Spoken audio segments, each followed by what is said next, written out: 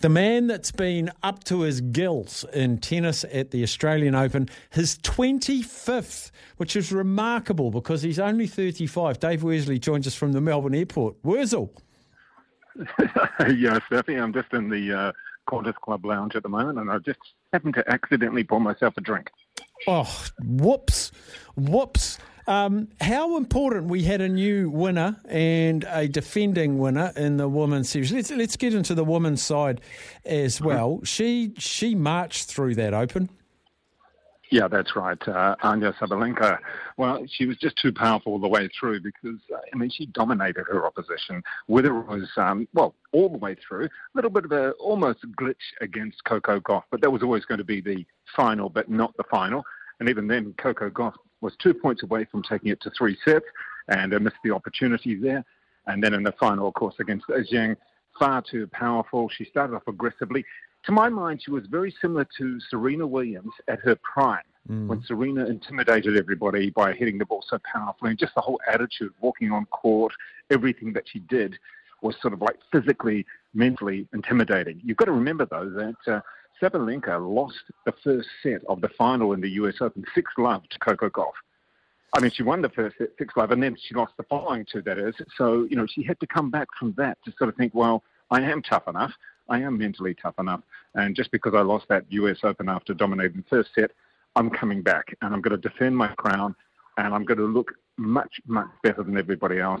You've got to remember the competition for Sabalenka now is Iga Swiatek and Coco Gauff, and maybe Andreeva, the 16-year-old in a couple of years from Russia. That's the competition that she's got to beat.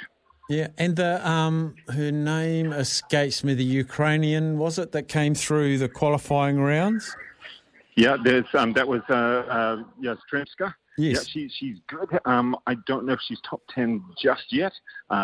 She may be a top 10er, but I wouldn't put her in the top sort of 4 or 5 just yet anyway.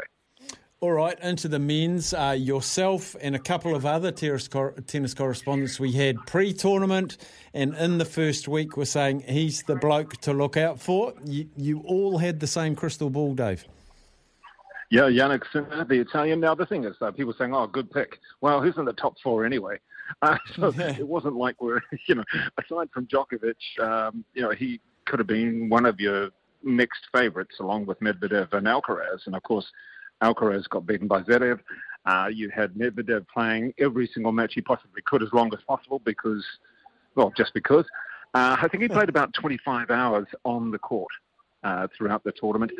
There was 35 5-set matches, which equals the best ever, which was US Open back in 1983 or something. He played more sets, more points, more everything than anybody else, and Medvedev looked as though he actually was going to win that final. In fact, Sinner, you just have to think maybe he played his match in the previous round, the semi-final win over Djokovic, and maybe that was it, because in the final, we were looking at it and going, ooh, this is going to be over real, real quick. Great, early night, woohoo. Sorry, not thinking about the fans or the players. But, that was the sort of thing, and, it really did look as though he had it, but it really showed the resolve and the strength of Jannik Sinner, the 22-year-old. Is he an all-surface player? Yeah, he has the game that can play on all surfaces. Nowadays, you're not necessarily serving and bowling. There was some players doing that. Even Medvedev tried to mix that up a little bit. He can play well on clay. There's no doubt about it. Grass will be interesting for him. He's got a big enough serve so he can win 3 points there. And obviously on hard court now, he's proven that. Whereas someone like Medvedev, he said, I'm a hard court specialist.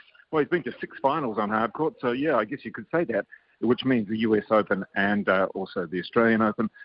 I believe he should be able to play better on clay. I don't know why he hasn't had good results in Medvedev at the French Open. He should with his game. He usually never misses the backhand. That he was voted by all the other players the player least likely to miss a backhand. Well, he missed a few in that final. But the intensity of a final is something different, something special, and we saw that obviously in the women's final, and then again in the men's final as well. Carlos Alcaraz, still a very young man. Be interesting to see how he copes with probably not going as far as both he, his coach, and the fans were expecting. Yeah, that's right. I mean, Alcaraz has all the potential. He's won 2 slams, so we have to remember that. And, of course, one of them defeating Djokovic on grass and in a very good match as well. So he's got plenty of talent. I guess you've got to look at it. Who are the players who have won one slam at the moment? And obviously now you've got Medvedev's won 1. You've got obviously Sinner and Dominic Thiem have all won 1 slam of late. And Alcaraz has 2. Mm-hmm. So, you don't call him a step ahead as such, but, he's still got 2 slams to his name. But certainly the results from after Wimbledon of last year have fallen away quite a lot. I'm not totally sure what the reason is with this one particular thing. Maybe he just needs to settle down and actually just forget that he has been number 1 and that he is currently number 2 and just play the game that he loves. Sometimes it's almost all too serious. So just take it easy, enjoy the game. He's going to be on clay, which should suit his game a little bit for the next Grand Slam. I think this could be important. He's got, Indian Wells and Miami coming up in a few weeks' time, 2 of the bigger tournaments outside of the slams. And let's just see how well he goes there. What is next for these guys? What after an Open, do they all take different routes? What's on their path? Well, basically it is just starting the beginning of February. In March, I think it's the beginning of March, you've got Indian Wells, which is massive money, massive points, massiveness in Palm Springs. And that is, that's one of the big tournaments. And then they go the next week, or it's the 10-day tournament, and then they go up to Miami. So they have those 2 big tournaments, and then after that, the clay court season starts. So pretty much for the next couple of weeks, I mean, if I was Sinner and Medvedev, I'd be taking the next week off and just sleeping the whole time. Those guys must be stuffed. I mean, the thing is, they've got to fly to Worsley. They've got to fly to Monte Carlo, where Medvedev lives. So they've still got to fly a long way. And the thing is, for someone like Sinner, after he did media last night, it was about 2:30, 3 a.m., then then he has to do a whole lot of things with the trophy, appearances on TV shows and go and do a photo shoot with the trophy. So pretty much he's had no sleep and hasn't really had much of a chance to celebrate. So those guys are going to be tired. And for Medvedev, well, he wants to go home and see his wife and child in Monte Carlo. And he was pretty good about his loss, considering it must have been so disappointing. It was he's a great guy to watch on the court and off the court as well. And then you look at Sinner himself; he's just a very humble, sort of nice guy. Mm. Lastly, Dave, you've been in and around all the tennis journos, the world's best. Talk on Rafa Nadal about his reappearance. Will we see it? In theory, we should. He apparently is looking at playing in. Well, he's still entered in Doha, which is in a couple of weeks' time. I don't think he's going to do that. He may just turn up there because he's friends with the tournament director. But I think he will try and play. He'd be smart if all he did was, I'm going to play the clay court season. Forget about the hard court season. That's just going to stuff me completely. Playing on those hard courts, it's going to really ruin me. So I'll just try and play the clay court season. I think he wants to play hard courts, but the smartest thing to do would be stick to clay, stick to what you know. It gives you a couple of weeks, a few more weeks, another month or so, to actually get your body ready. And that would be the smartest thing. Mm. He will play again this year, I'm sure of it. But, there's some pretty decent other players. It's not that we've forgotten him or Federer in the past. I mean, the funniest thing with Federer, he's actually done an interview with someone. He said, I actually had to go to the gym. I'm not playing tennis anymore, and I've never been to the gym before. Wasn't really too sure what to do.